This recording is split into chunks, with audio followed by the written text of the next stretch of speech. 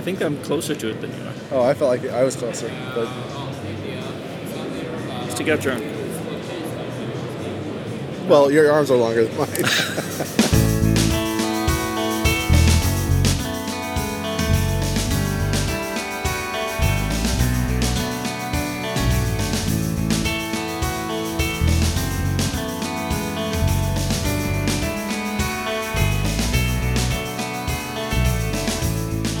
We're at a media show in Stockholm, the Ljus och Bildmässan. Which is probably 70 or 80% like live stage production equipment. Yeah, it's very little stuff that I could see me taking on a long hike. It's a lot of chains and pulleys and stage lighting.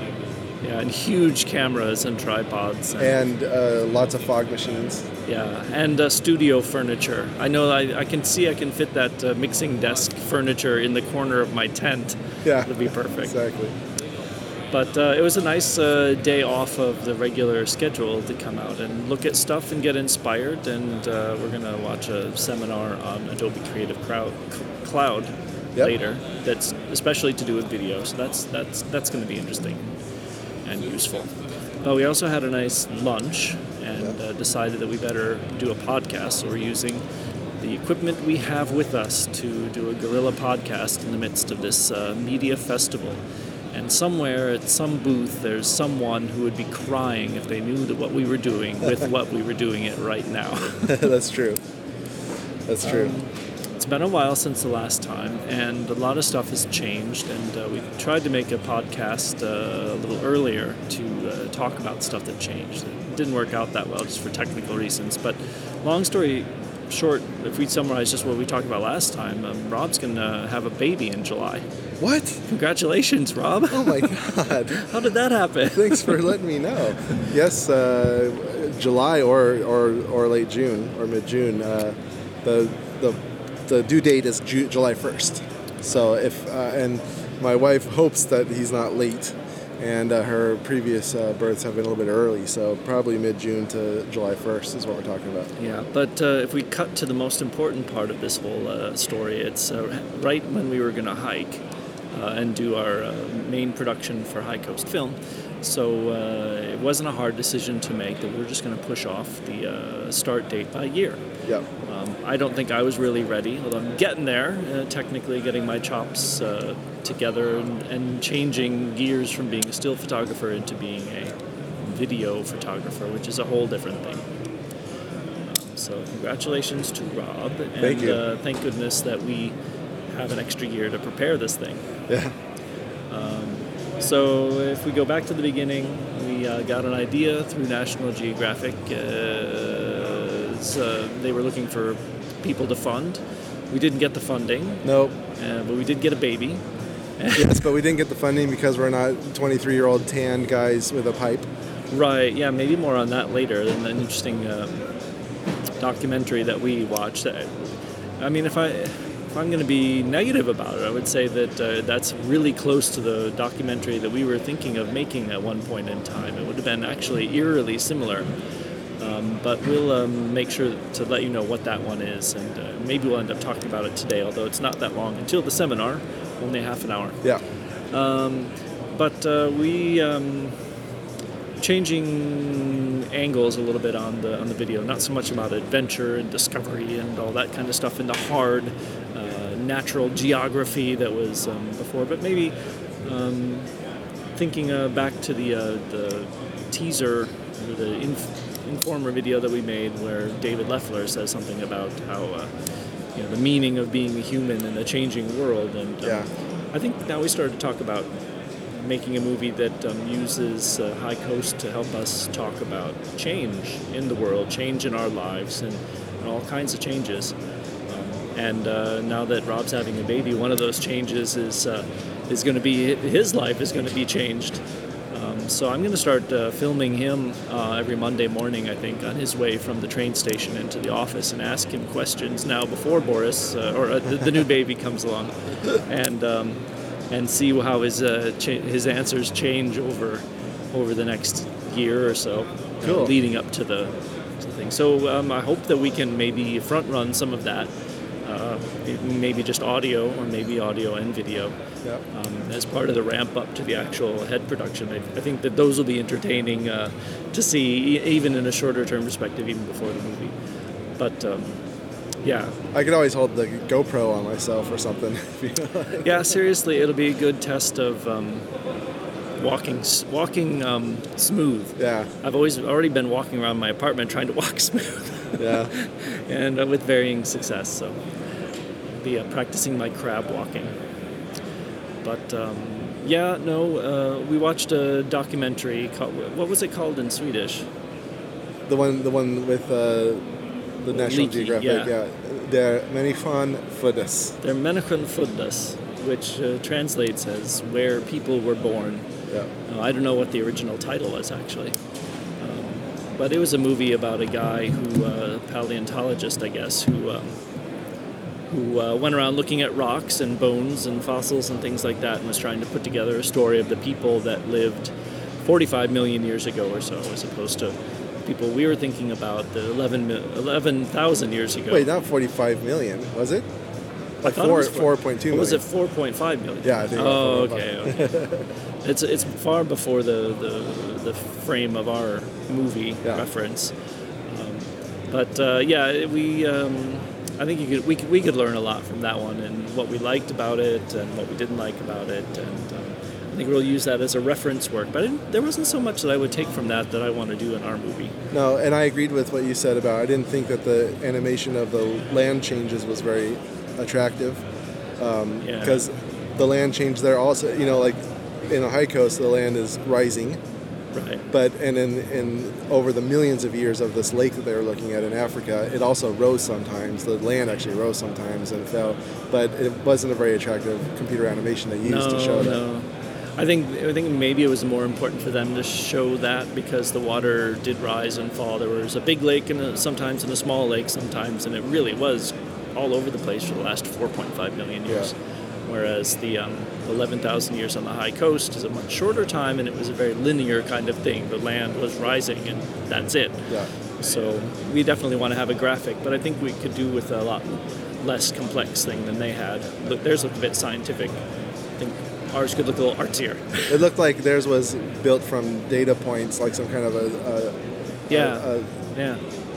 what's the word I'm looking for? Like a set of data points that they put into a mapping program. Yeah. And then they had like the 4.2 million years run in like 5 seconds. Yeah, seriously, it went fast. And I think that's just a testament to how little that meant to their story really as well.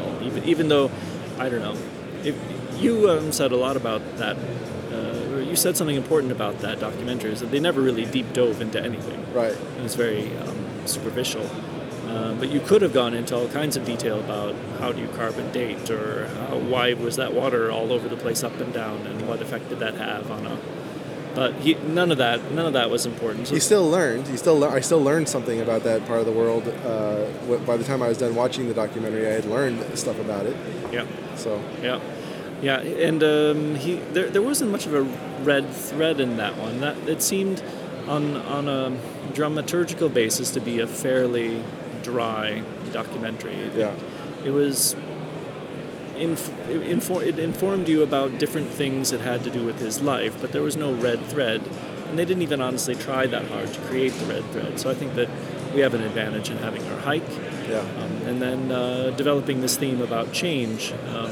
Some of the ideas that I've been thinking about have been to do with filming Rob and his change as he becomes a dad, first kid, and what he thinks is important now on a Monday morning when he's walking to work, as opposed to what he's going to think about his weekends after his baby comes. Also, I want to make sure that we do a time lapse when we break camp every morning, so that we can see how we change and adapt to our new life on the trail. I think that how long it takes us to break down camp and in what order and all that kind of stuff is going to change over the course of 2 weeks of hiking. And, absolutely. I like the idea of having that out there. And then also, always the theme of our documentary has been how people on the high coast adapted to change to their changing, how have they changed in response to their changing environment. Right. So I think that's an interesting angle that we're going to explore, possibly at the expense of factual episodes, if you will, about how did they prepare their food, or what did their little structures that they lived in look like, stuff like that. The question is, how do we then portray other people's change, these people from the last 11,000 years? And an idea that you came up with was that we really ought to get interviews with people who are there now whose lives have been changed. Yeah. And I took that out. I took it one step further, thought we should do interview with people who lived 9,000 years ago, and 6,000 years ago, and 2,000 years ago. That's easy enough to do. Right. No, yeah, it's provided that they're zombies or something. But no, I think we've hatched an idea that we want to do interviews with people from a long time ago. And obviously you have to have someone write a script for that and perform that. And I think that right now I'd like to do that as animations, so that we don't have to have actors dressed up in costumes with mud smashed on their faces, or I don't know what they would look like, but some kind of an animation. And actually have interviews with people who are in the now, whose lives have changed, and then also people over time whose lives have changed. And then I think that we could probably also do entry and exit interviews with us to see how we're the same or different before That'll and be after. very interesting. Yeah. So a lot changed. A lot of water under the bridge since last time. To me, I don't know whether the tone of the film, if we're talking about change and how we adapt to change, and whether we should fear change, or whether we should embrace change, or whether we need to be afraid of things we don't have any control over, it all becomes very existential and very much less National Geographic-y. Right. And I don't know whether that's a direction that will bear us the entire duration of this project, or whether we'll have to change. But that's kind of thematically how things are developing. Yeah. Technically, I've been screwing around a lot with my cameras, trying to figure out raw recording and stuff like that, deciding whether we want to do that. And I don't remember, was it you who initially was against raw or for raw? Well, I've kind of gone back and forth. In the beginning, I thought I was for raw, and I still am for raw when shooting in more controlled environments. But also seeing the ease of the workflow that you've had with the 5D Mark III, that changed my mind. Like, okay, maybe we could use raw out in the field, because I was thinking in the field maybe we wanted to just use easier camcorders, basically, that shoot really great great images that are kind of, point and shoot almost, but a professional, at least a prosumer way, if not a professional way. Because I was just thinking about how much time are we going to have when we're hiking to check settings and do color checking and white balance and all that stuff.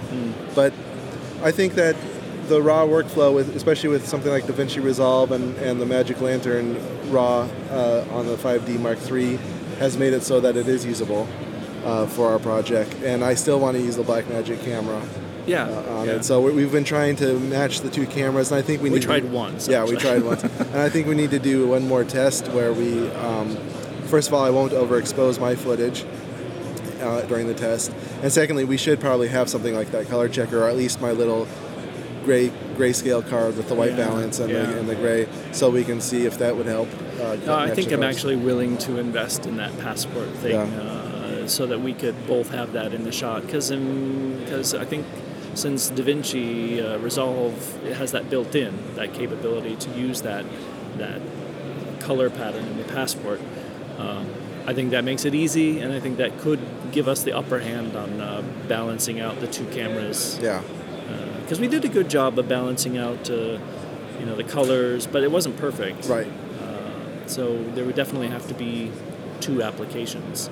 Yes. One for the Blackmagic and one for the 5D Mark III. The other thing I'd like to do is to get an adapter so that I can use Canon lenses on the Blackmagic, so that our lenses may be able to be the same or very similar lenses also. Yeah. But I've kind of gone away from the from the in-camera codec being good enough idea, not because the image quality isn't good enough when you nail the exposure settings and everything, but it's for those moments when you don't, that you really need to be able to lift the shadows and get back in there, or drop the highlights and recover, details that were missing there. I have seen the light now in a certain way. I'm not in love with the image quality that RAW can bring you at its best. For me, either one is perfectly good, codec or RAW, when it's at its best. But I think it's so much more forgiving to shoot in RAW. No white balance to worry about, and a lot more data to deal with. And then I haven't been as intimidated by the editing or processing, because now I see that I can load RAW files into my computer and play them back almost in real time. And that to me is really important. I bring the file across, I fire up this MLVFS program, I see the things pop up in my editor, and I look at them immediately, and I don't have to sit there and wait for 45 minutes or an hour for stuff to process. That was to me really, really important. And I think that's what you were saying about the workflow. Yeah. It's not as intimidating as we thought it would be. And the thing that I've been getting into is drone cinematography. Oh yeah, Rob's got a drone. I have about 40 minutes flight time, which is nothing, but I'm hooked on it, and I'm really interested in learning how best to use this tool in a cinematic way. To be careful not to use it just for coolness, just for the sake of coolness, but to use it properly. And I think my experience already being a cinematographer or cameraman on my own films, and also on some work projects, has helped me understand that these things are tools to be used properly, like a paintbrush, and not a house paintbrush. It isn't the movie; it's another camera for filming the movie. And I have to say, I'm impressed with what you've done so far. You showed a sensitivity to the viewer that is beyond what most first, second-time pilots who put out their movies on YouTube normally show. Usually, it's just zoom and let's see how high we can get and all that other stuff. Not so with you. So it's very promising. I have to say, I was a little skeptical in the beginning to you getting a drone. I'm like, oh no, it's just going to become a drone movie. It's just going to be all about the drone. Oh no. But it isn't, and I'm impressed with what we've seen. And hopefully, if Baby cooperates and doesn't come too early or too late, we hope to go and steal a day or two up north and use the drone to get some of the shots that we think are going to be useful in the different sort of episodes that are inevitably going to be part of the movie to help it move along through the different eras. But I hope we can get just that 15 or 30 seconds of footage that we are thinking that we need for each sort of episode. And I won't even say what that is now, because it's totally way too early to say what we think that footage is going to look like. But it is going to, I think, involve something that illustrates the distance from the sea that each of these sites has put. The distance has been created by time as the land rise. I think it's an incredible way to show how the earth beneath your feet is really moving, and it's moving fast by using the drone to illustrate that. So looking forward to that.